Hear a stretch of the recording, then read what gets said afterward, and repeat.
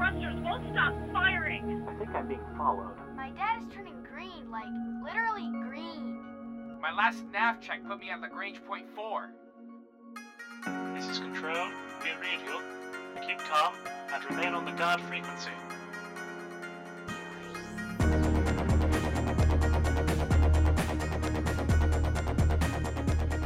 Welcome, pilots. You've tuned to the guard frequency because, as all good pilots know, when you're out in the deep black, you want to keep one ear on the guard. This is episode 237 of the Best Damn Space Sim podcast ever, recorded on Friday, November 9th, and made available for download on Tuesday, November 13th, 2018, over at guardfrequency.com. I'm Jeff. I'm Henry. And I'm Tony. And Henry's going to stream another stream because the last stream's over. Right, Jeff? That's right, Tony. Remember, folks, Guard Frequency is not a one-way conversation. We welcome your comments over at guardfrequency.com and discord.guardfrequency.com. You can also reach us on Twitter at GuardFreak or facebook.com/GuardFreak. Your feedback's an important part of what we do, so hit us up and tell us what's on your mind. If you like what you hear, you can subscribe to our shows at feeds.guardfrequency.com or by searching for us on iTunes. And if you're not doing anything Friday nights, you should come join us at about 10:30 p.m. Central as we record Guard Frequency live over at twitch.tv/GuardFreak. Do you like what we do? Want to help us make the Best Damn Space Sim podcast ever? You can always support the show by visiting our website, clicking on the Patreon logo, and becoming a regular subscriber. We want to thank all our Patreons who support us week on week. We hope you'll consider joining them because the more support we get, the better show we can make. Just head over to our website and click on the big Patreon logo to help out. And don't forget about our sister productions, Priority 1 and Heroes Rise. Priority 1 covers all things Star Trek, from the TV series to the MMO, the novels, the movies, and everything in between. Be sure to check them out at PriorityOnePodcast.com. Heroes Rise brings you up to date with the world of Dungeons & Dragons. Learn all about the latest publications, tools, tips, tricks, and traps in less time than it takes to skin a wyvern. Head over to HeroesRisePodcast.com to discover their secrets. And the housekeeping's done, so let's get to the show. What do we got in store this week, Jeff? In this week's Flight Deck, we bring you all the headlines from simulated space, including the latest news from Star Citizen and Elite Dangerous and Descent. Just Descent. Next, we'll get the news from the Deep Black with Spencer McDunn on Galactic Public Radio. Then Commander Kinetic Impulsor is jumping off the track and shoving it into overdrive as he covers the single-launched fighters in Nuggets for Nuggets. And after that, we continue our audio adventure, Guard Frequency Origins, The Quest for the Garbage Chute. And finally, we open up the feedback loop and let you join in on the fun. Lace up your booties, campers. It's time to head out to the flight deck. Speed 175, Port Bay, hands on approach, trigger screen, call the ball. Don't get technical with me. Here are the top news bits from the world of Space Sims. Frontier Development hosted its fourth and final live stream reveal of the upcoming features in Chapter 4 of the Beyond series, covering the new ships, the Crate Phantom and the Mamba number 5. Sounds like a cha-cha. Also some more beta talk. CIG released Alpha 3.3.0 to live server, and the clock is ticking for releasing 3.3.5 to the PTU. And Descent Underground is nearly risen from the grave, so it's just called Descent now.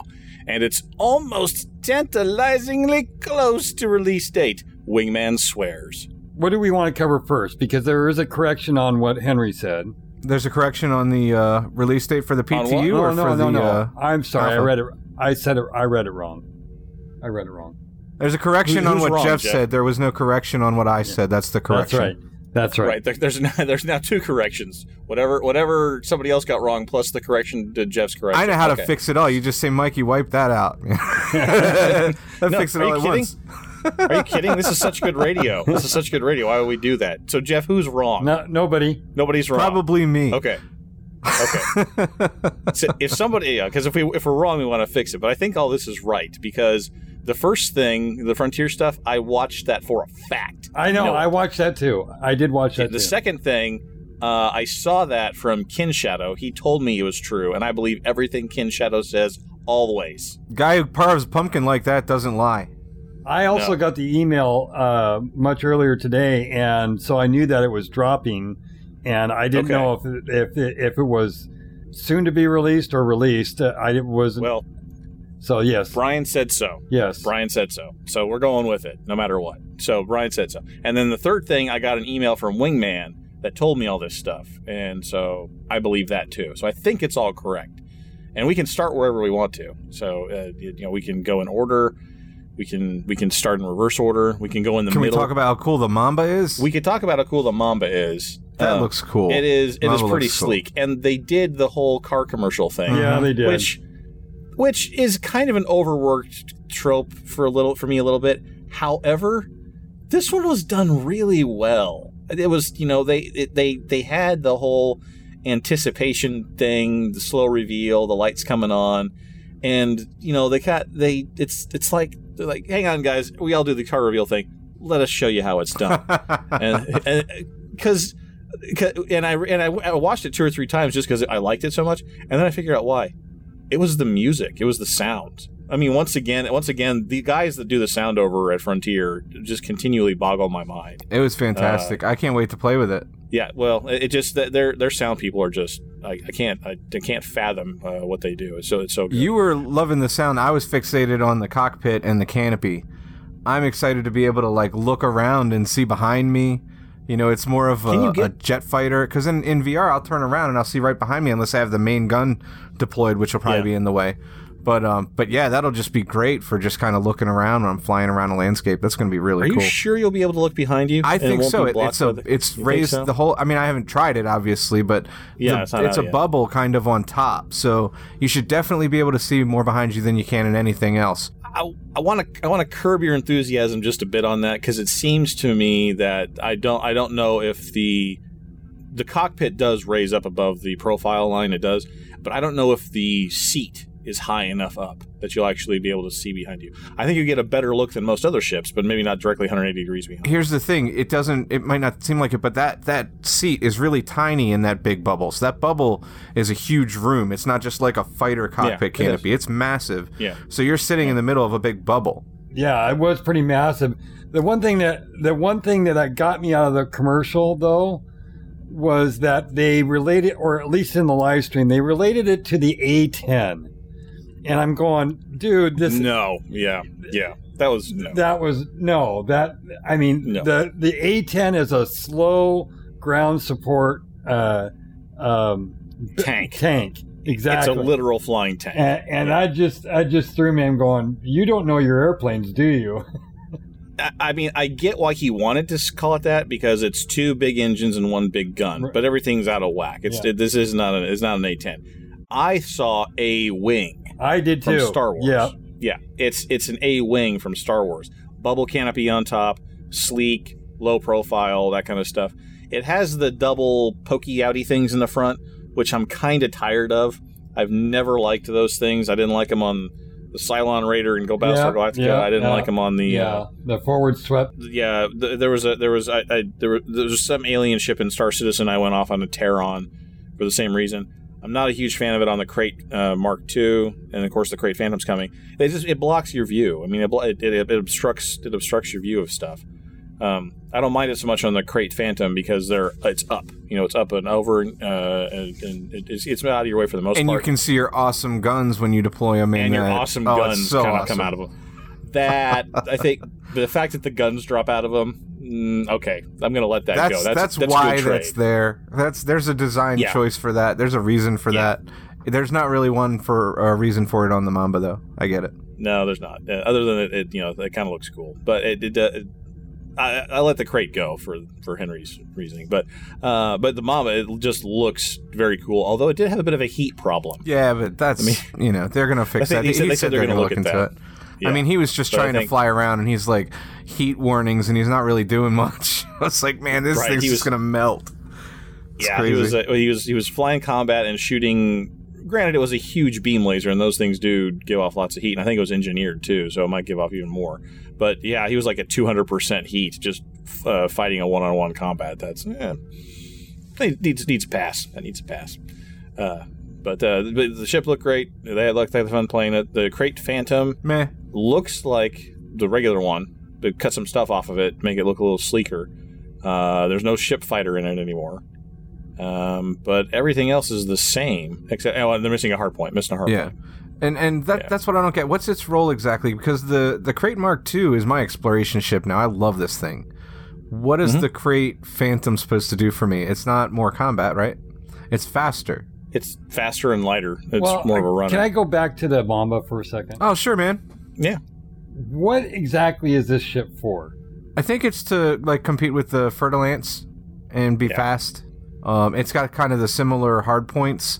I don't know how it'll stack up hull-wise or shield-wise because I haven't looked that much into it. I just know that it's pretty. But that's why I flew the Fer-de-Lance in the first place. It was a pretty ship, and that turned into my favorite combat ship. I've got an Anaconda. I've got bigger ships, better ships. I still love my Fer-de-Lance for fighting. When I was watching the reveal, he was talking about this being a racer, but they don't have any real racing series in the game yet. And I'm thinking, they got like Buckyball and stuff. Yeah, the Buckyball guys. Alec Turner's gonna have words with you, sir. He's gonna write us a letter, and we're gonna write us a letter. Okay, he's like, hey, tell us about, or yeah, he remembers now. Yeah. Okay. What I was hoping that what was coming out of this is more racing features like the Kessel run in 12 parsecs or something like that, and that kind of. Yeah, I don't think Elite is going to do anything like that with the ship rolls or with like official content. That's not their thing. They're a sandbox. I mean, that's kind of their design philosophy. Is that we're going to give you the tools. You do whatever you want to with them, and look to see what happens. I think that's how the Fuel Rats came about. That's how the Buckyball races came about. It's nothing official. This ship might be a good canyon runner, and they tried to do a canyon run until Ed Lewis turned it into a one-on-one combat, which was much more hilarious. But you can do a canyon run in any ship. And I think with both the Mamba and the Crate Phantom, it's whatever role you want to do with them. It's going to be a little better maybe at some things than others. I think the Phantom is going to be... It might be a more effective multi-role because it'll be lighter and faster. So you'll get a little bit of jump range, so it might be a better explorer than the Crate Mark II. But it also gives up a large hardpoint and the single-launch fighter, so it's not going to be as effective in combat. So it might skew towards a more non-combat type role. I'm interested if it lives up to its Phantom name and is better at heat management than, say, the Mamba, for example, especially because they've ruined stealth with night vision. So I'm wondering what they do with that. I'm wondering why they call it the Phantom and if that's going to play into it at all. But other than that, nothing new in the beta other than the new ship reveal. They're not out yet. You'll probably get them sometime around when the show drops on Tuesday because they're doing kind of midweek updates for that. But other than that, we before the show we kind of messed with the Squadrons feature. Did anybody do any mining? I tried some mining. I barely got equipped for mining, and then I was like, you know what, I'm just going to go back out and play with this Space Golf some more until I'm really good at it. Did you get good? Yeah, I'm getting better. Mm-hmm. I'm not just firing a ton of probes and, waiting for them, but I don't think there's any real reason to get better. You can just fire a ton of probes, and they just pepper the area, and it works. Yeah. I feel like they're going to have to nerf the infinite probes. It even says there's an indicator on the screen that shows number of probes, and it shows infinite. And I can't imagine that indicator's going to stay infinite, and I think they're going to change that. And it says there's an efficiency target of like 6 or something like that on some of these planets. Mm-hmm. And how does the efficiency target affect you in any way? Does it change your score if you hit it? You get a bonus to the exploration credits. That's good. You get extra money or something. That's cool. Yeah, because my first couple, I was just like nailing it. Like here's just rapid fire probes, and you know, and it was just clearing planets really fast. But the smaller planets require fewer probes. The bigger ones, you need more of them, and that target adjusts appropriately. But yeah, it's you're playing against yourself. You're bettering yourself. And you get more payouts if you hit that target. But I agree, they really do need to. They need to look at nerfing that someday. Yeah. Because it doesn't make sense in fiction, and it doesn't make sense for gameplay purposes to just give you infinite shots. Yeah. So, but I mean, it doesn't need to be a small number. It probably should be a big number, but it needs to be some sort of limit. It should be a big number. Or it should be a probe that you can recall or retrieve or something. Like we were talking about last week, That would be cool. So, they'll figure it out. Crate Phantom's new engine looks awesome, by the way.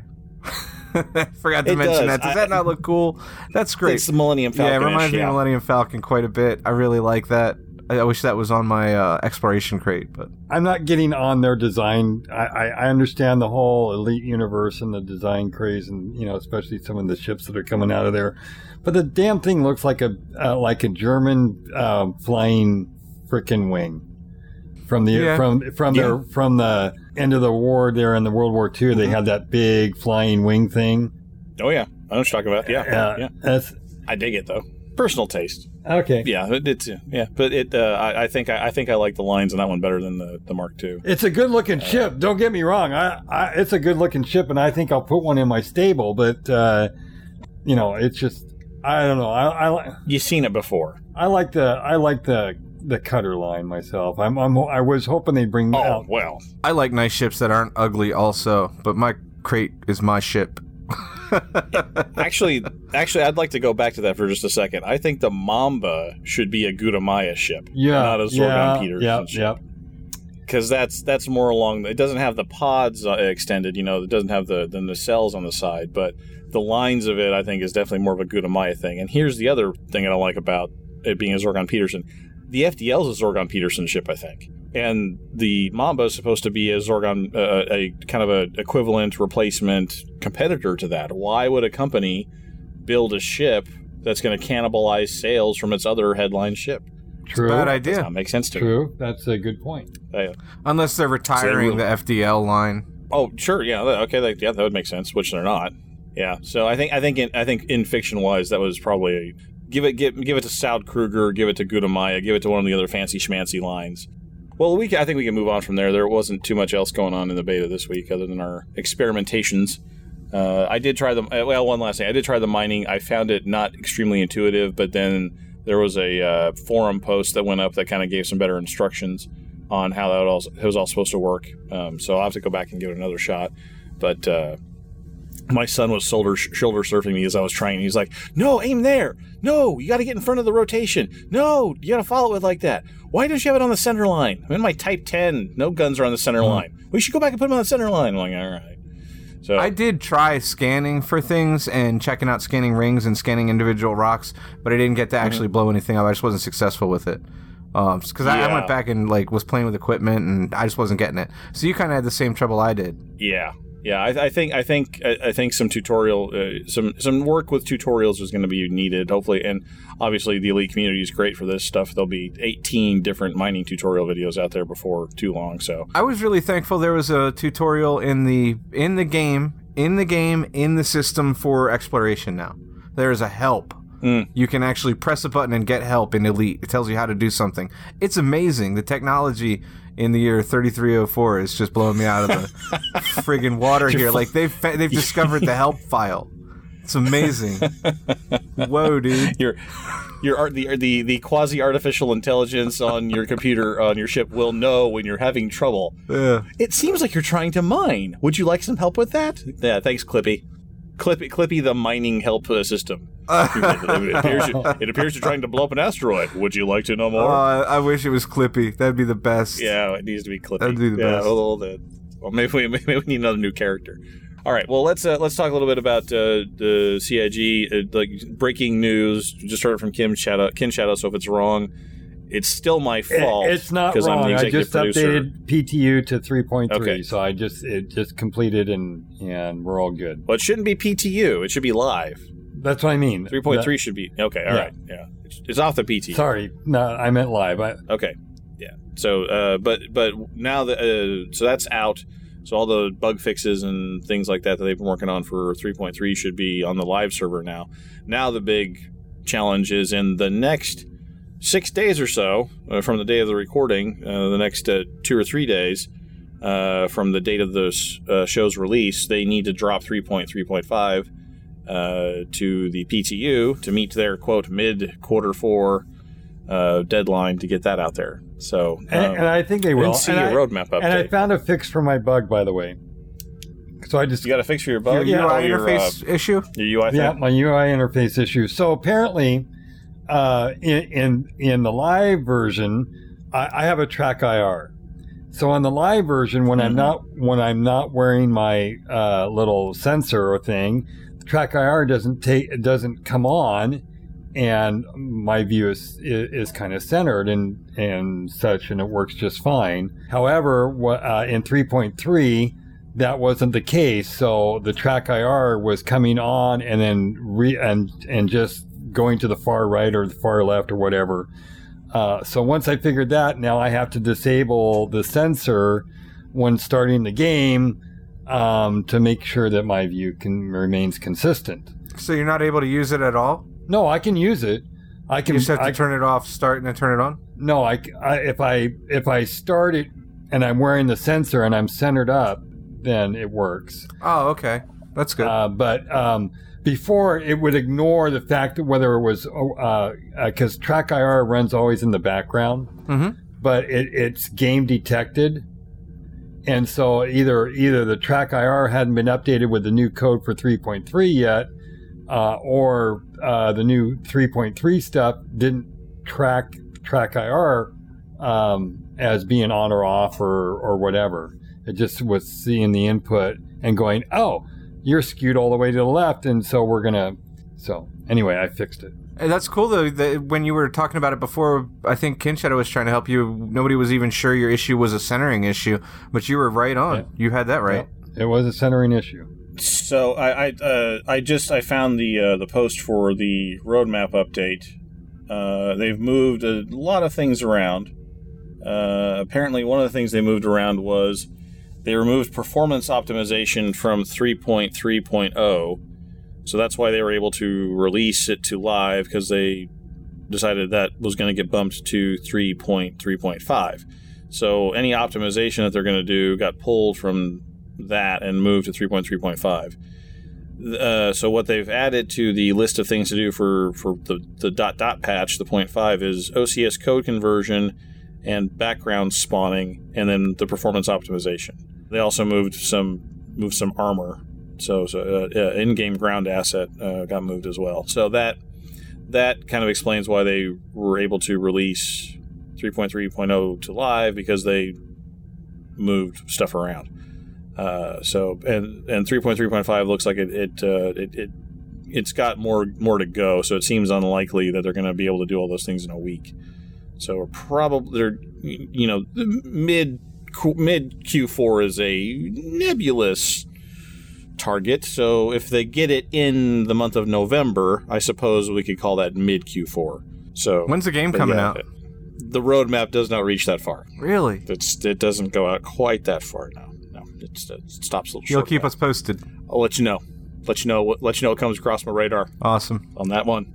On that deal. Yeah, sure will.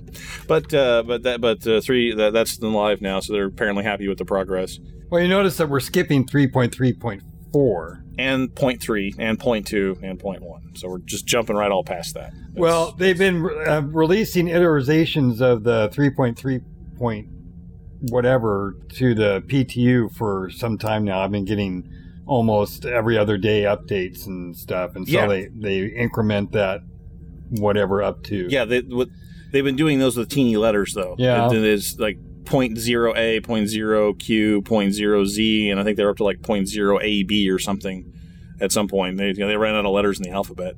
So are you even updating and playing at all? Me? Yeah. No. I'm just the commentator, man. Okay. I'm just commentating. How can you commentate if you're not even playing the game, man? Come on.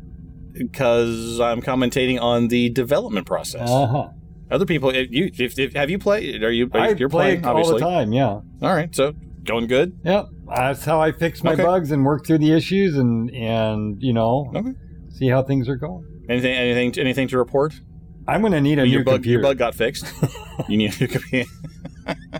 Performance optimizations are coming, man. I tell you, they're coming. They said that. I got to get me one of them Threadrippers. Let me give you some advice, Jeff. Don't buy a computer spec'd out for Star Citizen, 4-Star Citizen, because I did when the requirements were first released. Oh, I don't spec out. And it sucks, man.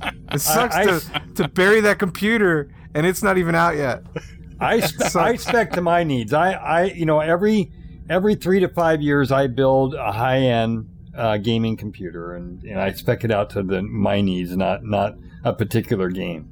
All right, so unless anybody has anything else on the Star Citizen, we should really get into talking about Descent. which is no longer underground. It's above ground. Well, nearly above ground now. It's almost there. According to Wingman, quote, "We wanted to start letting you focus on some of the fun and cool stuff that is in the game, which you will be enjoying very soon." There's not even a TM on that. It's just very soon. So it's like general very soon, which, I think raises expectations that it's the actual usage of the word soon, not the game production use of the word soon. So, I expect that it could be soon. That it could be soon, like very, very soon. He said very soon. But I'm guessing that they want this out before Christmas. They definitely want this to be something for a holiday type release. So I would anticipate that if it wasn't out for Black Friday, I'd be kind of surprised. That's really soon, though. Black Friday, that's really soon. He said very soon without a TM. Well, that's really soon, not very soon. You think it's really soon, not very soon? Oh, okay. Well, Christmas we'll kind of soon. Black Friday is really soon. December 15th is very soon. Okay, all right. So Henry's going for very soon being 30 days. 30 days is what Henry's putting at it very soon. I just feel like Black Friday is faster than I would expect.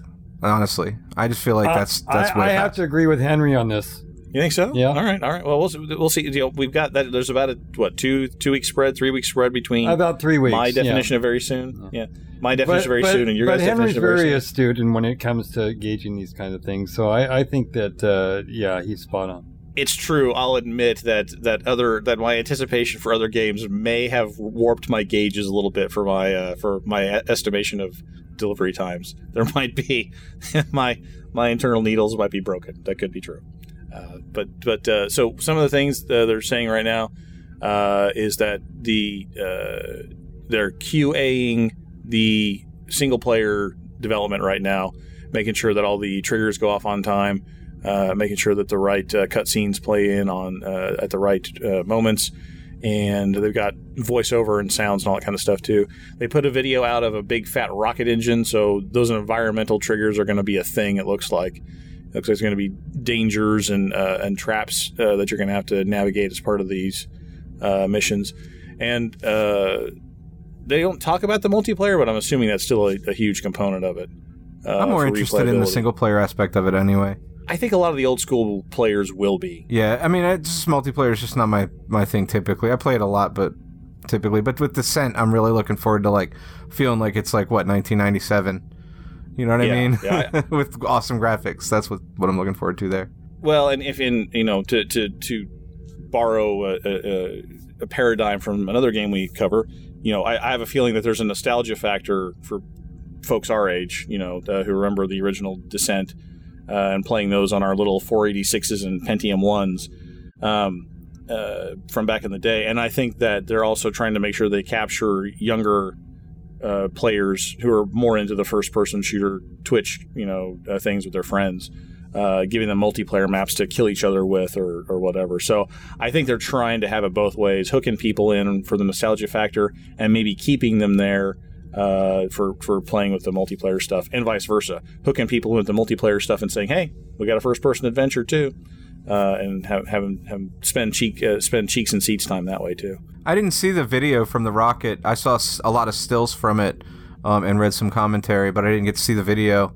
It's just a short clip. It's more like a demo clip. I gotcha. But it's embedded on the page. If you're in the Kickstarter, you got a Kickstarter notification with all this stuff in it, and they kind of gave you a work in progress sneak peek of the big fat rocket engine. Let me take a look at this real quick. I think this came from Michael Moreland. Yeah, it's posted to Michael Moreland's YouTube page. So good old Michael Moreland of Galactic Inquiry, Infamy, we'll call it Infamy, is still working with the guys there, and he posted the video there. So shout out to Michael too, and Eric. Congratulations, guys. Hope this launch goes really well for you. And we'll when it comes out, we'll definitely take a look at it. I'll play the campaign for sure, because I'll get my nostalgia fix that way. And looking forward to it. And now that we're all caught up on Space Sim news, let's get caught up on space news with Galactic Public Radio.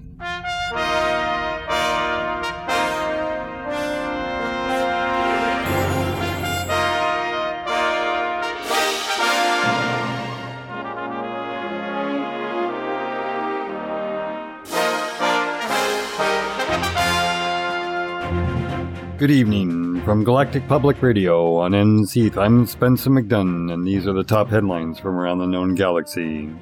Unusual developments in the investigation of compromised administrative robots. For the latest, we go to Smooth Furnace. Thanks, Spencer. The Federal Security Service has abruptly terminated its investigation of the Mars Tribune. Despite reports that the FSS was already bringing in witnesses and victims for questioning, several sources confirmed to GPR that follow-up interviews and first contacts with new leads have been cancelled without warning. Following these developments, Lieutenant Inspector Ramesh Thorne, the lead investigator on the case, made an unusual statement to the media. Quote, "We have evidence that the admin robots fitted with surveillance programs are connected to exclusive stories obtained by the Mars Tribune. Since my superiors are unwilling to pursue this, I'm appealing to anyone with relevant information to come forward. I can guarantee them immunity from prosecution." End quote. Less than an hour after this statement, a spokesman for the FSS released another statement to the media. Quote, "We have suspended Lieutenant Inspector Thorne from active duty effective immediately. His investigation is officially terminated." End quote. Neither the FSS nor Inspector Thorne responded to requests for further comment. Reactions to these developments were predictably mixed. The Tribune's owner, billionaire Kingsley Cordova, stated, quote, "I'm pleased that our innocence has been accepted, and I'm confident that the guilty parties will soon be found." End quote. While Chief Editor Lena Ravenhill of the Federal Times stated, quote, "Last week, Cordova suggested the spy robots could share many secrets they've gathered, and suddenly the FSS is ordered to leave the Mars Tribune alone. Does anyone really think this is coincidence? How many powerful people are frightened of what Cordova might reveal about them?" End quote. Is this the beginning of a Federation-wide extortion campaign? Or has a loose cannon detective finally been contained? From Mars orbit in the Sol system, for Galactic Public Radio, I'm Smooth Furnace. Thanks, Smooth. The fringe militant group Nova Imperium has begun an expensive propaganda campaign, broadcasting to Imperial citizens via public media. The organization's leader, calling himself the Imperator, warned that diplomatic and military ties to other powers was weakening Imperial defenses against the Thargoids. Responding via official Imperial military channels, Senator Denton Petraeus replied to the message directly, stating, quote, "These extremists and their seditious agenda are not worthy of attention. So far we have been lenient with them, but this so-called Imperator will be wise not to test our patience any further." End quote. A large mercenary assault against Phoenix Base, the headquarters of engineer Ram Taw's Guardian Research, has been repelled by Mean System authorities. Pursuit and rescue operations are underway now, with sizable bounties being offered for the destruction of fleeing mercenary ships and retrieval of escape pods from them.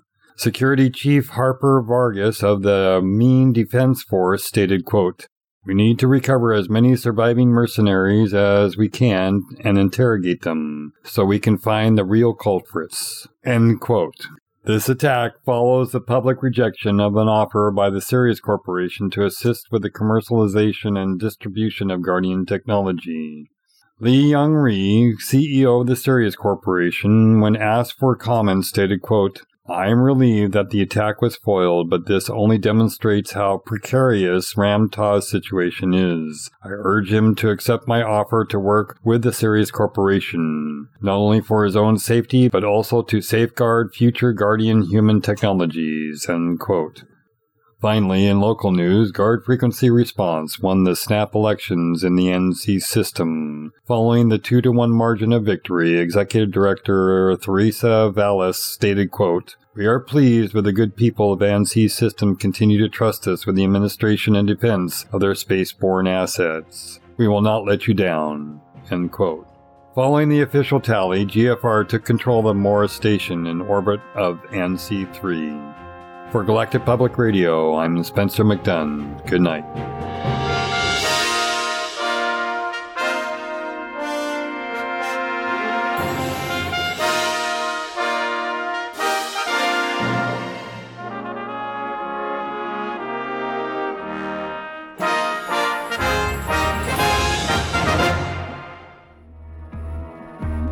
You have all flown before, but you're about to enter a whole new world, so pay attention. That means get on your feet, Nuggets. 10 hut! Officer on deck! As your pilots, I'm Commander Kinetic Impulsor from Guard Frequency Response, here with the essential tips to get you around the deep black and back home again. Today I'm briefing you on ship-launched fighters in Elite Dangerous. We noticed some of you rooks having issues with this and decided to schedule some training. Ship-launched fighters are basically like having a free Class 4 weapon in your ship's belly and can be the difference between your future as a hairless primate flight suit filler and an uncollectible tax write-off at the local space pub. If you're here, then you like flying spaceships. And what can be better than flying a ship with another ship inside it? If that sounds as exciting to you as it does to me, Nuggets, then this is the lesson for you. Ship-launched fighters provide certain classes of vessels with built-in fighter escort, and I mean literally built-in, as your fighter bay will have one ship pre-built, but also contain the unassembled components of up to 15 additional fighters. And larger fighter bay modules will have a second fighter bay. After you install a module, you'll need to choose your fighter or fighters to stock in the bay or bays. Finally, you have to hire a pilot or recruit another commander to fly them. Let's break that down. First, you need a ship designed to carry the bay. Notice I didn't say big enough to carry a bay. Some large ships don't have the internal space or external structure necessary to accommodate the fighter bay and attendant subsystems. Like a door, big enough to launch though, we beasties. Here's a list of the ships that can load a fighter bay module presented in alphabetical order. Anaconda, Beluga, Corvette, Crusader, Cutter, Gunship, Keelback, Crate Mark II, Type 9, and Type 10. That's just over 1/4 of the classes available on the civilian market. Okay, I see some hands raised in protest. Yes, Rooks, the Corvette and the Cutter are technically quasi-military. Okay, right, so is the Gunship. Anyway, my point is, Nuggets, the damn things are everywhere. And if you meet one of those ships on the dark side of a gas giant, be prepared for it to cough up a tiny pesky friend to shoot you. But if it's you flying one of these behemoths, then it's not enough just to go shopping for a module. You have to load the bay or bays in the module with fighter parts. There are 7 fighters available for purchase. The Gudamaya GU-97 is fast but flimsy and is sold in Imperial Systems. The Core Dynamics F-63 Condor tries to strike a balance between dexterity and durability and is sold wherever the federal bureaucracy says so. The Falcon DeLacy Taipan is slow and strong and can be found in Alliance and select independent systems. It also comes in an anti-Xeno flavor, which is available wherever quality anti-Thargoid gear is sold. Aside from the anti-Xeno or AX variant, the 3 standard fighters can be loaded with your choice of several weapon configurations, but I like the fixed weapons on my fighters to counter those dirty chaffers. The other 3 variants are the XG-7 Trident, the XG-8 Javelin, and the XG-9 Lance. All 3 are Guardian human hybrid ships that must first be unlocked at the Guardian Tech Brokers. The good news is that once you've purchased your fighter blueprint and manufacturing license, any outfitter can restock your parts or swap configurations. And now, Nuggets, I sense that some of you are salivating at the opportunity to launch up to 30 fighter escorts out of your twin bay size 7 modules. Yeah, that's great, kid, but who's going to fly it? You? I'm sure you're not such a bad pilot yourself, but as a practical matter, and in accordance with strict Union rules, you can't carry 30 pilots on your ship. So unless you're going to try to flout the galactic-wide ban on sentient machine pilots, which I will remind you is the one law each of the 3 superpowers actually agree on, then you're going to need to hire a pilot. Don't worry, they're relatively inexpensive to hire, and you can find pilots who are harmless all the way up to expert rated at most stations. You can hire up to 3 pilots at once, but be aware.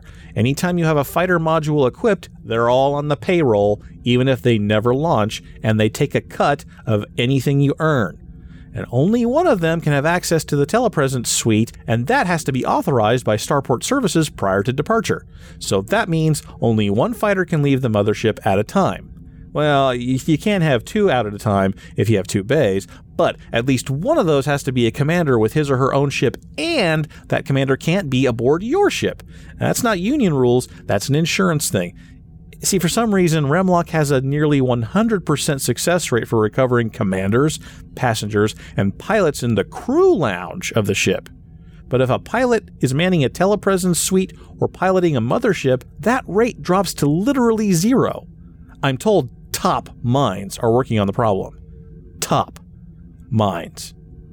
Okay, boys and girls, put that last sticker on your lunchbox and change it to your flight suits. Skids up in 10. See you in the deep black. Come on, Mama's not gonna save you today. Let's go. You wanna fly or not? Let's kick the tires and light the fires, Big Daddy.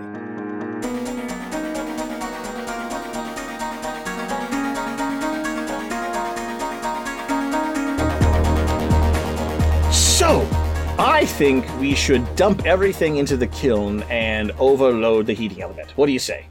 I just give him the thumbs up. All right, let's do it. We team. Feel better already about this entire process. Good job. So that's happening. That's happening there. All right. So we'll go back to Kin Shadow and his whole. He said, "Hey everybody, how's things going?" And so we'll need a report from Adira and from Henry. It's gonna take us a few minutes. We've got a lot of stuff to move. Our task was complete, right? Yeah, you guys are basically done, except for the sandwiches. Right. So we just need to get sandwiches ready and get back up the hall, but it's Kin Shadow's turn to move. My bad. Well, I'm asking, hey, what's your ETA? Hey, I got to move this stuff to the kitchen. Can you guys get back in place so we can shuffle this stuff back to the kitchen? I can do that. I think I need to stay here and monitor these people. I meant the guys who are supposed to be in a different place than where they are. You're supposed to be there. We're hiding, trying to steal information while we're supposed to be watching the doors. Which, by the way, means nobody was watching the doors. So Shiv and I should be very careful when we come back out. Excellent points. Don't give the DM any ideas. Blocked by the system that you're hacking. So let's cross our fingers. Okay. All right. So Kin Shadow's calling for some help moving the boxes. Red and Ale, are you cool with that? You gonna go help him out? Sure. Yep. Hey, right, I also say, hey Adira, is there any way you can just blow this whole place up from the room you're in? I didn't bring any explosives with me. No, I mean, but somebody hoarded all the grenades. Well, my opinion on that was that is exactly what happened. I want the grenade. No, you can't have it. I get the grenade and the big gun. But you are about to melt down a bunch of stuff. I think you're the only place that has a bunch of energy left to convey. I can probably reconfigure some of the stuff that she's typing in to overheat it even more. It sounds like an excellent idea. If we can bake all these guys in their rooms, the better. It sounds like a horrible murder because they'd probably all be okay once the drugs wore off. Should we just leave them to their own devices to come down and then no longer have more of the stuff that made them crazy? I have no problem with horrible murder. I do. We didn't want to nuke everyone from Orbit. I mean, they're all drug dealers, for God's sakes. The drug didn't make them drug dealers. No, the drug... Well, see, that's a property crime. You don't kill somebody for selling drugs, man. You lock them up and say, stop doing that. You don't kill somebody over there. They're the ones that are killing the young pilots and stuff. They were doing that before they took the drugs. Maybe. I don't know. I don't know what these guys do. I haven't talked to them. I don't know their whole situation. I just don't think we should murder them all. If they were coming at us with guns, sure, but they're all locked away. If I could have nuked this place from orbit, I would. Which is why Clev doesn't give you big weapons. He's exactly the problem he's trying to avoid. How about compromise? Is the next best bet. How about compromise? I overheat it just enough to melt this room and possibly through the floor into the basement where we just were. That sounds like a great idea. Let's do that. And if you can vent the atmosphere, even better. I won't pretend you didn't say that. Just dying is fine with Kin Shadow. All right, so that conversation happened. Adira is going to now plot a way to overheat the overheat, let's say. So you're going to be paying more attention to what Chen's doing. Okay, so Henry Ale and Red, I need you to roll stealth checks for me again, because you're going to sneak back down the hallway. Sneaky sandwich. Make sure you don't have management. I got a 5. I'm trying to eat the sandwich with the visor down. Okay, so... All right, now, all your perception checks are at a -1 because you're looking through mayonnaise. That was a joke. That's great. Okay, but I did keep some packets of mayo in my pocket just in case. Just in case. You gotta be prepared. He's gonna squirt it on him and go, oh no, look what I did by accident. Oh no. You distract Chen again. Okay. So, 1 success and 1 fail on the stealth. You hear down the hallway, like, the noise and the raucous celebration activity, whatever. It quiets down for a minute. You hear somebody goes, shut up! And then it kind of picks back up again. So you get the feeling you kind of dodged a bullet there. So you get back down the hallway and you go into the storage room where Kin Shadow is, and have a quick reunion. What do we do? We want sandwiches. Out of character, really quick. If you guys left some sandwiches in the hallway, I mean, I'm sure a bunch of tweakers they would go for those at first, rather than attacking anybody else. But I didn't say that out loud. Yeah. So out of character, I'll remind you, hopefully the doors are all closed and the tweakers aren't going to get out. So I'm just saying. Fingers crossed. I'm saying backup plans. If they're that tweaked out, we could just be like, guys, we got your sandwiches. And they'd be like, oh, let me get your tip. Oh, yeah. Dan was supposed to bring us those like an hour ago, man. All right. Okay, so you're in the room. What are we doing here in the storage room? Is everybody here? It's just Red. Henry's supposed to be in the front of the other room. Just to be clear. Oh, so Henry, you posting back up, or are you helping out with the storage room? I am posting where I'm supposed to be in front of the door, so when they come out, I look like I've been there.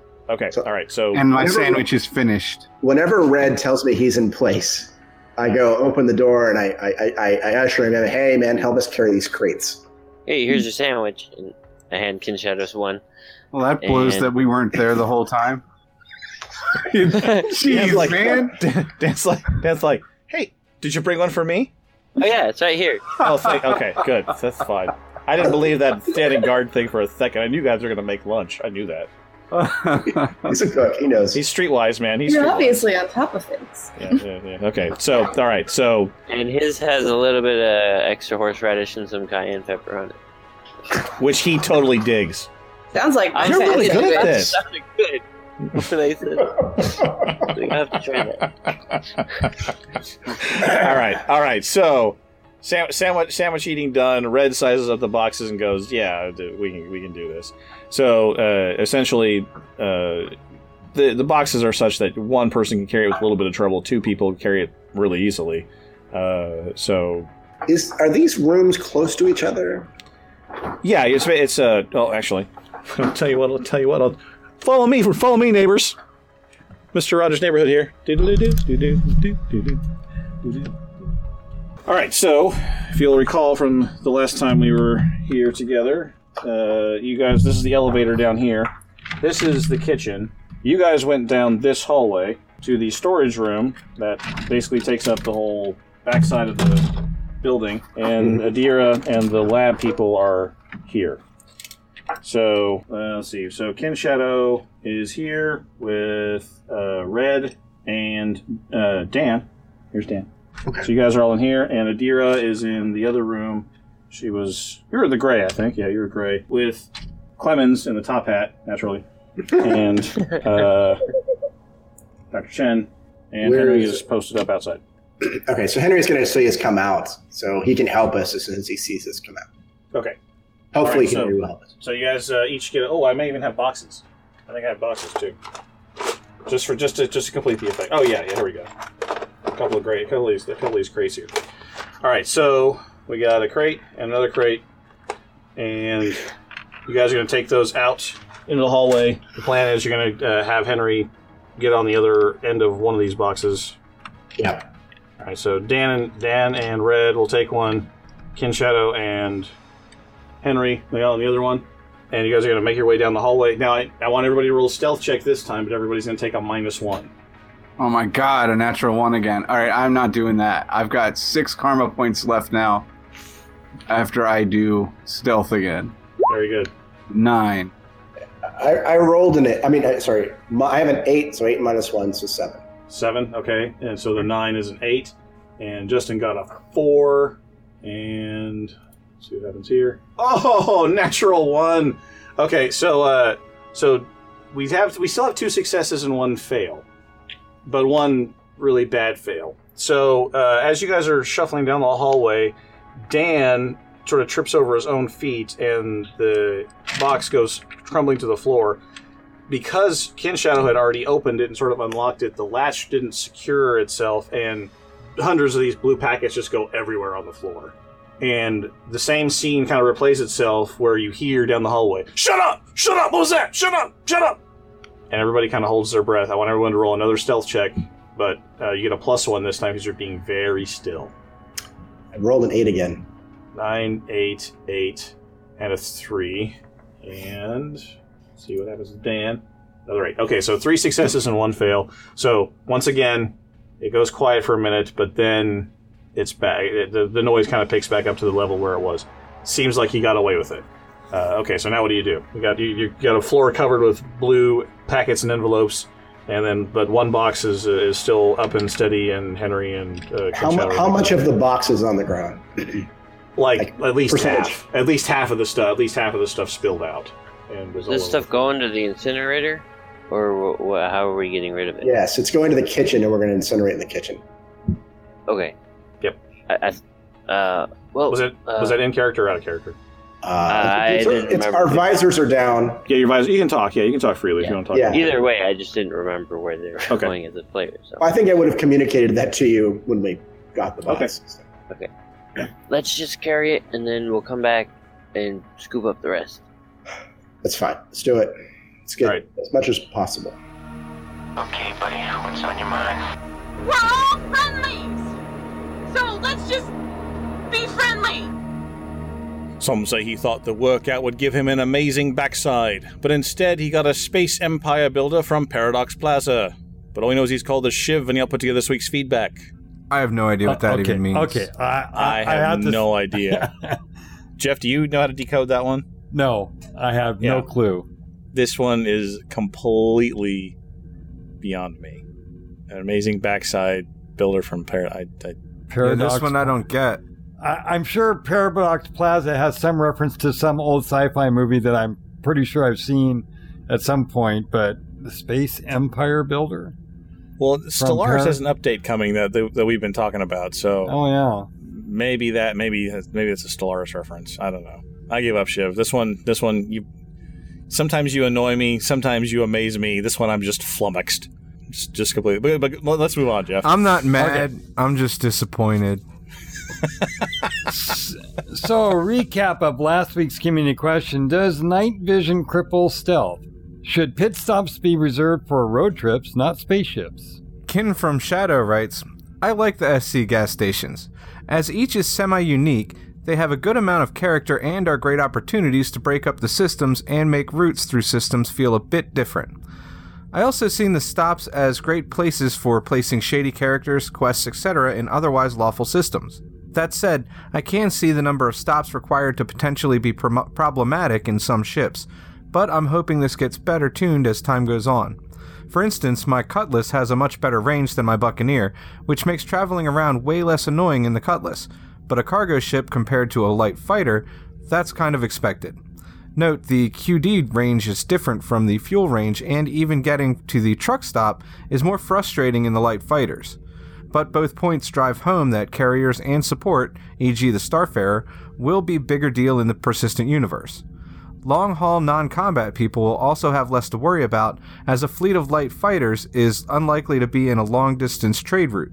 Pirates will be incentivized to stay close to support and QD fuel sources, making their play more complex and requiring more coordination. I'm sure he's right. I'm positive. No, I disagree. What? No way. Yeah. All right, fine. Here, so tell Kin from Shadow why he's wrong, and I will tell you. I'm not saying that he's wrong. I just said I disagree.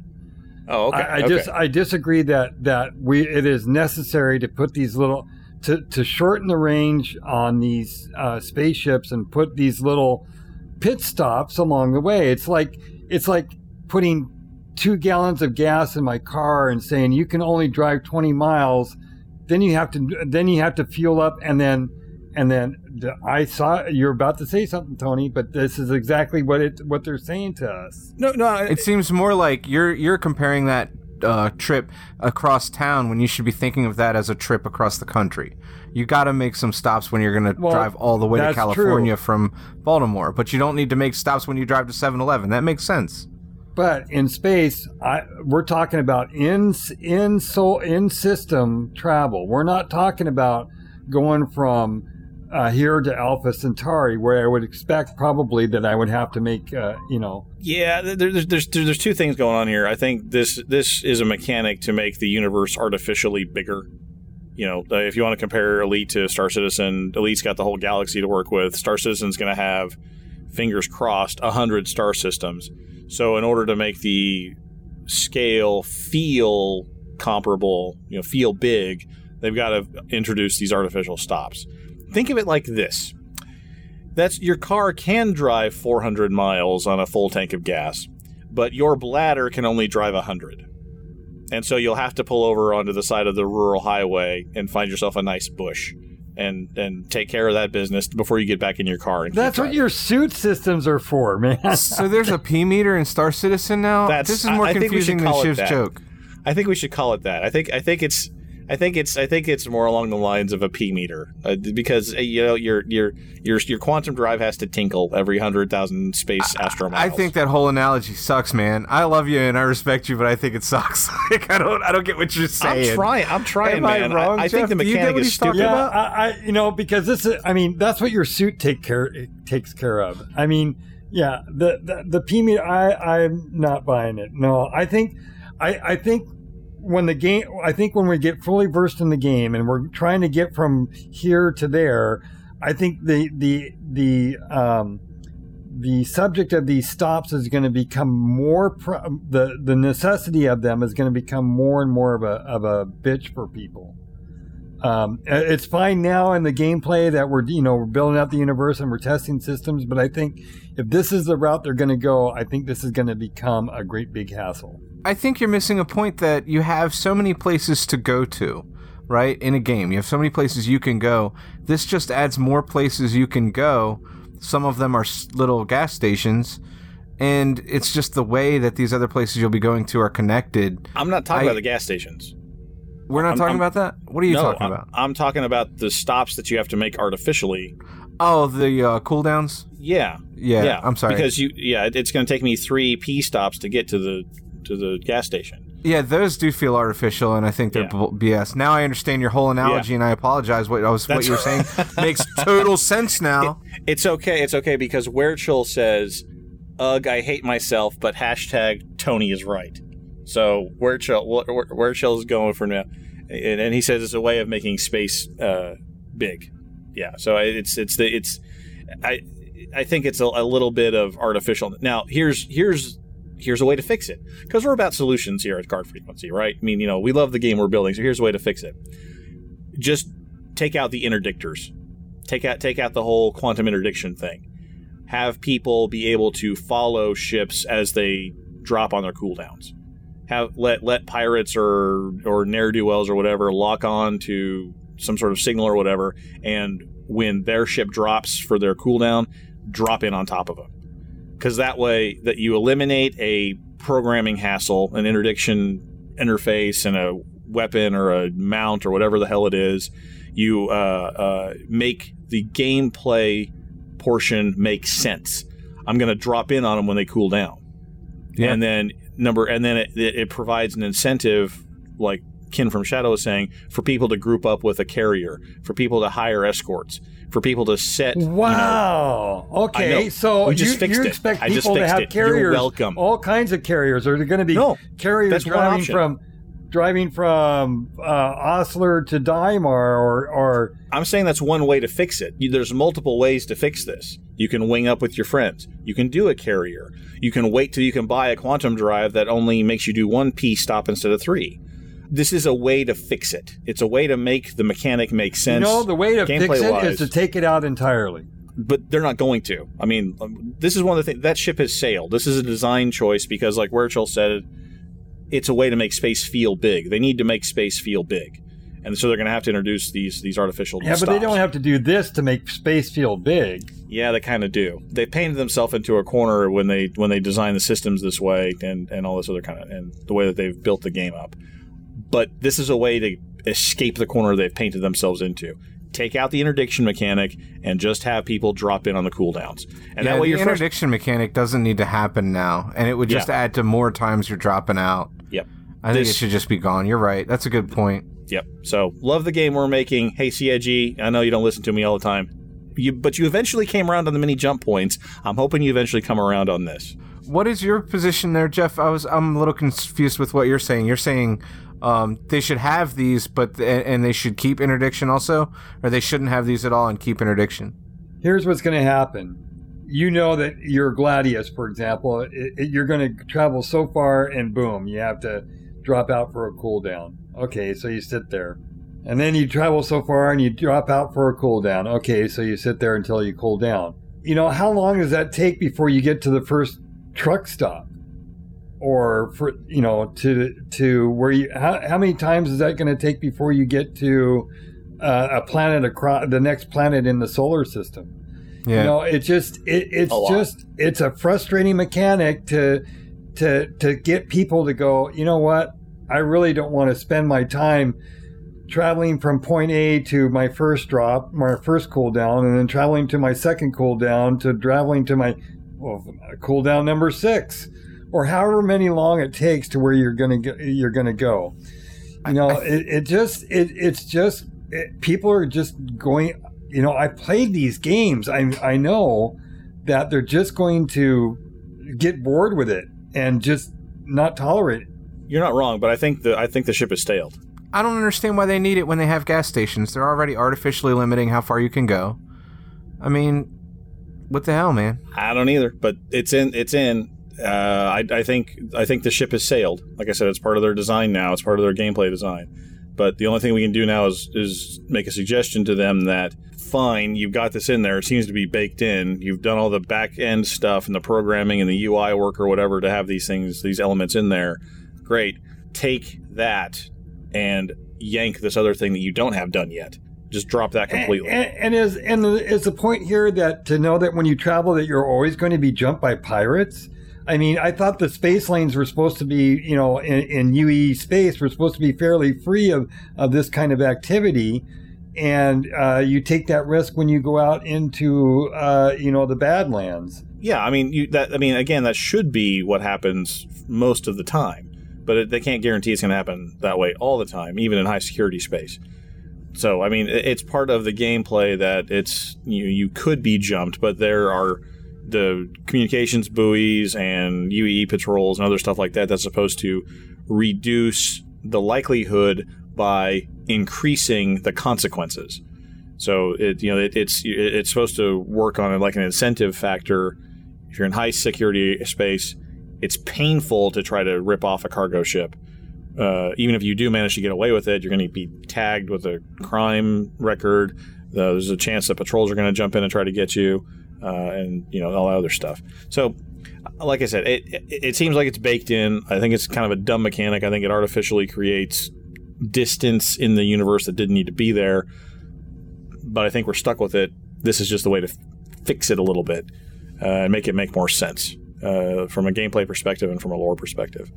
And then we get Amont from Ilado, which is probably not Amontillado. It's probably a different guy. Night vision cripples stealth in the same way that stealth measures cripple scanners. It's all about choices, preparation, and trade-offs. There have to be benefits and costs associated with each choice. Got to be done reasonably, as long as that's true. I'm all for another wrinkle in the gameplay. I like the idea that Q drives might require multiple spools to get your destination. There has to be differentiation between long and short-range ships that's meaningful in order to get the variety I'm looking for. One way to do this is by the amount of fuel a ship carries. This can be a pretty heavy tool. If your ship doesn't meet the fuel requirements and there's nowhere to refuel along the way, you can't make the trip alone. With Q drives requiring a greater or fewer numbers of spools along the way, designers can be less heavy-handed with giving an advantage to longer-range ships. Shorter-range ships can be given more fuel so they can reach more of the verse. The advantage of the longer ship range is now more often expressed through the number of spools it doesn't have to make. Additionally, being pulled out of Q drive to respool allows pilots to quickly reach non-marked locations from which they can deviate off the common travel lines. I don't know that that's a guarantee on that last thing, because we don't know how the hell they're going to do the off-travel lane weird location stuff. I guess it wouldn't be so bad if your Q drive didn't need to be refueled. There could be a trade-off in the fact that this is technology that's not requiring so much of your thruster fuel as that it just heats up and you can only go so far. It's got to cool down, then you can spool and jump again. That way, the distance mechanic doesn't become such a burden on the player to get from to the next gas station, I guess, or as he said, not being able to reach it because you have a short range fighter or something like that. If here we are, we have to respond to immediately respond to a rescue. And we can't get there because I'm in the wrong ship. Well, by the time I go back to the base to get the right ship so that I can reach the destination that I'm going to, the mission will probably already be played out, or the object of our rescue is already gone. They have to be able to anticipate that thing and deal with it on the back end. I mean, presumably they have that design problem already worked out. Presumably, or that's part of the gameplay is that you have to have a ship that can jump there fast enough. So if you've got a Retaliator with a long range and a long cooldown, distance, you can take this mission. But if you've got a short range Gladius, like you were saying earlier, you just can't do it. Again, it's all going to come down to how they design it and balance it. But I think they've made this choice, and they're probably going to stick with it. Oh boy, what is tonight anyway? Mike from Y. Night vision could potentially create a new countermeasure in the form of flares. Just as chaff mucks up gimbaled and turreted weapons, flares could muck up someone's using night vision. A bright flash of light would temporarily blind a pilot using night vision, not suggesting that the flash be so bright it blinds the player, but a graphical distortion to temporarily blind the character would work. I think one of those blinds is supposed to be off. Yeah. A flare could also be used to light up the dark area when you want to use night vision, as well as a distress signal or a waypoint for a wing. I love that whole thing. The idea of throwing a flare and blinding somebody so they have to shut off that night vision, that's great. Do you know why I like this so much? Because it's already there. When you dump a heat sink, we know what pops out of your ship? Mm-hmm. A thing that looks like a flare. So all they have to do... Yeah, if they made that, like leave a scar on the screen that had to, be adjusted out. You know what I mean? Like, it would leave a big a streak, flash, and then that would fade real slow. That would be freaking cool. And the way you get rid of it, you just turn off your night vision. And then your night vision goes on a 30-second cooldown or something like that, and you can't turn it back on. Or if you turn it back on, you still have that big flare or whatever. I love this idea. I love it, Mike from Y, who is definitely not Mikey, who is definitely not the audio editor.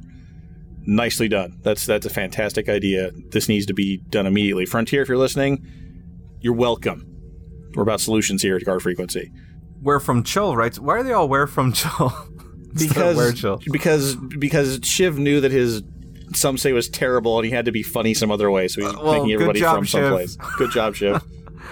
Where from Chill writes, requiring multiple jumps to get places in Star Citizen is no big deal, though I do hope they use that as an opportunity to differentiate ships with different jump capabilities. However, artificially limiting the Valkyrie's ability to carry cargo is ridiculous and pointless. Anyone who says differently is an ignorant slut, and I'm looking at you, Tony. There are other and better ways to keep it from being overpowered compared to other cargo carriers, like cost of ownership, initial cost, insurance, component replacement, and upgrade cost, or performance, e.g. gas kilometerage and jump range. Any of those are better differentiators and would make more sense than the stupid cargo thing. I agree, totally. Stupid cargo thing. The cargo thing is pretty stupid. And, and all these people are liking these little mini jumps between. You play the game for a month and you tell me you after all these little mini jumps that you're not just totally bored with it. Well, the first thing they got to do is they got to put in some more destinations, because right now they only have 4. So they'll need to add some more things in there to be able to test that mechanic. And for the record, Where from Joel, he and I had a discussion on Discord about this. I never said I thought it wasn't a ridiculous and pointless idea, just that I wasn't mad about it. So I agree, the Valkyrie thing is a ridiculous and pointless distinction, but I just wasn't particularly upset about it. And the multiple jumps, going back to that, I just wanted to point out, Jason in the chat says, you might get ambushed as you're on a cooldown. I think that's kind of their point, or there should be their point, to get rid of interdictions. And he says, guess as Guard Frequency, the Org will need a gas supply team to keep the fleet moving. That's the other option. You don't have to stop at gas stations. You just carry have a fueler, have a tanker come with you. Oh yeah, it could be a Valkyrie, but oh no, it can't be a Valkyrie because you can't Jeff's carry not bitter. Yeah. Jeff's angry. Jeff's one of the angry people. He's definitely one of the angry people. No, I'm this game has so much potential to be a freaking universe, and they're just they're making these stupid things like cargo isn't cargo. It's a specialized container that you can't put in a cargo or containing vessel because it carries other specialized kind of cargo. It's like, what? It does seem to me to be a non-gameplay driven decision, potentially designed to sell additional ships. That's how it strikes me. That's just personal opinion.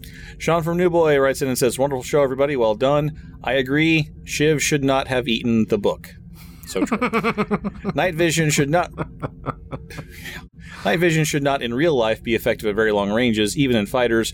Also, what is meant by stealth in ED? And then finally, the overheating mechanic in Star Citizen is just a bad game mechanic. Thoroughly covered the last point. Stealth in ED. Have we had a Nuggets on that one? I don't think we have. I should do a Nuggets on that one, even though that it's completely worthless now. But basically, stealth in ED, your sensors are passive sensors on your ship. And when you engineer your own vessel to radiate less heat and less electromagnetic radiation, it's more difficult for the passive sensors on other ships to pick you up out of the background. So once mechanically how that works is once your radiated emissions go below 20% on this little meter that's next to your radar in the ship, the detection range of your ship for other vessels drops dramatically. And so once you go below 20%, you can get within about 500 meters of somebody. They can see you perfectly fine visually, but on their radar screen, they instead of a discrete contact that they can lock on with weapons and sensors, they have this bouncy, jiggly dot that goes all over the place. And so if they turn the nose of their ship, they'll be able to see you there and identify you, but they can't lock on with guided weapons. So that's stealth. And with night vision, of course, the radar stuff is also the same, but it's no longer it's now trivial to pick you up out of the background visually because you're the green dot flying around. So it's not that they have to expend any clock cycles on their Mark 1 eyeball to find you. You good? You got that all out? That was almost a nugget. That was almost like a mini Nuggets for Nuggets right there. I don't have to do Nuggets now, but I still might. Can the show title be Clock Cycles on Your Mark 1 Eyeball? Sure, why not? It's just a funny term to me. I don't know. Well, I mean, it's like, if you're staring at the screen going, okay, I know he's out there somewhere, and you got to look, and if you're not moving relative to that guy, relative to your opponent, you're just a background object, and your running lights look like stars.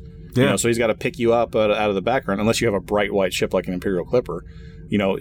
Someone has to spend a little effort trying to pick you out of the background, but not anymore with the night vision. Yeah, I get what you're saying. Silent from Hunter says, a piece of general feedback. Hamlet's first law of space combat. Some were born great, some achieve greatness. Others have greatness locked onto them. That's great. That's great. Slow clap on that one. Yeah, that was good. I want to spray paint that on the front of my ship. Yeah, some are great, some achieve greatness, others have greatness locked onto them. Video maker extraordinaire Ken from Chicago writes, yesterday's hashtag Around the Verse seemed to be channeling Tony. Instead of glossing over the bad news at the end, it's discussed up front, and there is a deep dive into why the bad news happened. It's like Tony, or Bobo, was typing the transcript to explain the problems. Way to go, CIG. Thumbs up emoji. So, yeah, I mean, that's good, I think, right? Did I miss the bad news somehow? I didn't watch ATV. And I didn't watch ATV either. And Ken Shadow's not here to tell me what it was. Nothing to really go into. I mean, there was some good news, there was some bad news. Sandy asked about her female character, and it was like, okay, So I did see that in the roadmap that the female character got bumped. Yeah. That was in the roadmap. I didn't think that. I mean, it's been so long since that thing was supposed to come out. I didn't see. Yeah, the playable female character moved to 3.5, along with ArcCorp Planet, and a couple of moons and Area 18 landing zone. All that stuff got bumped out of 3.4 and into 3.5. I mean, if that's what you're referring to, Ken from Chicago, and I think he can. If he's still in the chat, he can tell us if that's what he's referring to. That's good. I mean, that should be like minimum expectations. That's fantastic. So, but if they're doing that and no one's gotten their head bit off from them, I'd encourage them to do that some more. And hopefully we'll find that. Werechill says, thanks for bringing the rage, Jeff. That's probably in reference to your Valkyrie comments right there. Yeah. So, bring that rage. Yeah, I think we all should bring that rage. That's stupidity on a developer stick. It's refreshing to me that I don't have to bring the rage every week. I do appreciate you bringing the rage this time, Jeff. I do. Hey, I do what I can, I appreciate that. That's good. That's good. It's an old chivalrous thing, it goes back, centuries and stuff. That's right. Relax, good sir. You have brought the rage last week. Today it is my turn to bring the rage. Yes, yeah. It's cooperation. I see injustice. Anyway, new Patreon. Hey, Writing Death augmented their pledge. What do you know? But thanks, man. No random winner, but Tony, you have something to say. We've updated the Patreons. We've finished the first month, and if you're contributing at the $1.25 per show level, you're only 5 months away from your free shirt. I think I just figured out Shiv's joke. Like, did anybody not get it but me? Like, I did not get it, but I just got it. Do you guys get it?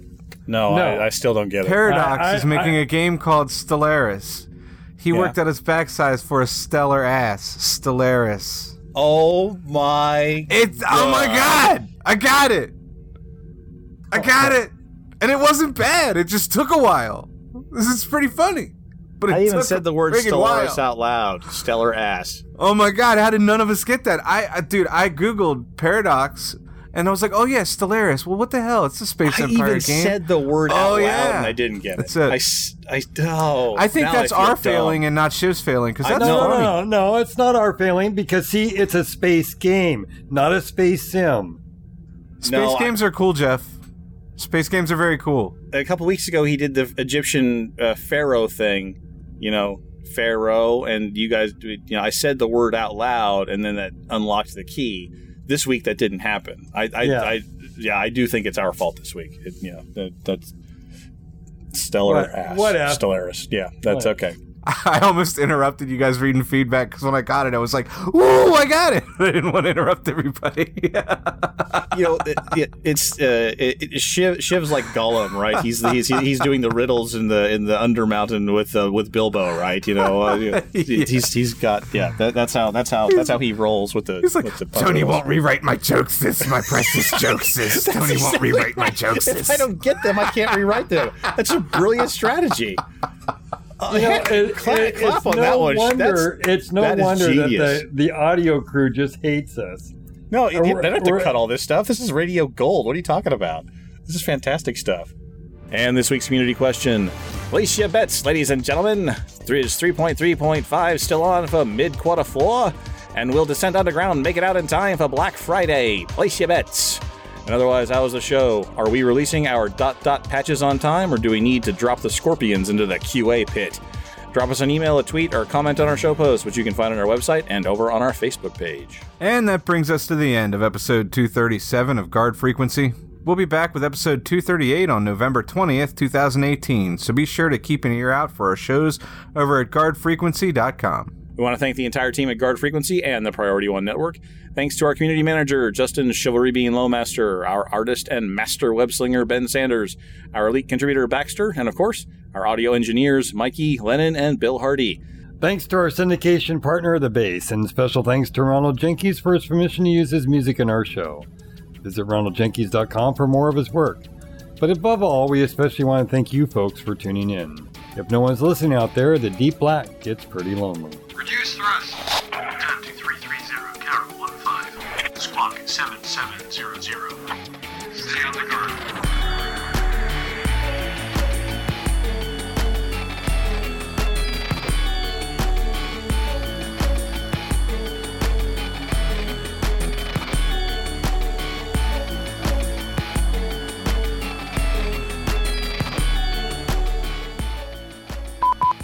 Recorded on Friday, February 9th, and made available for download on...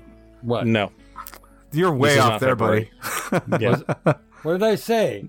You said February 9th. Oh, did I really? Yeah, this is great. You really did. Friday also begins with F, and so does February.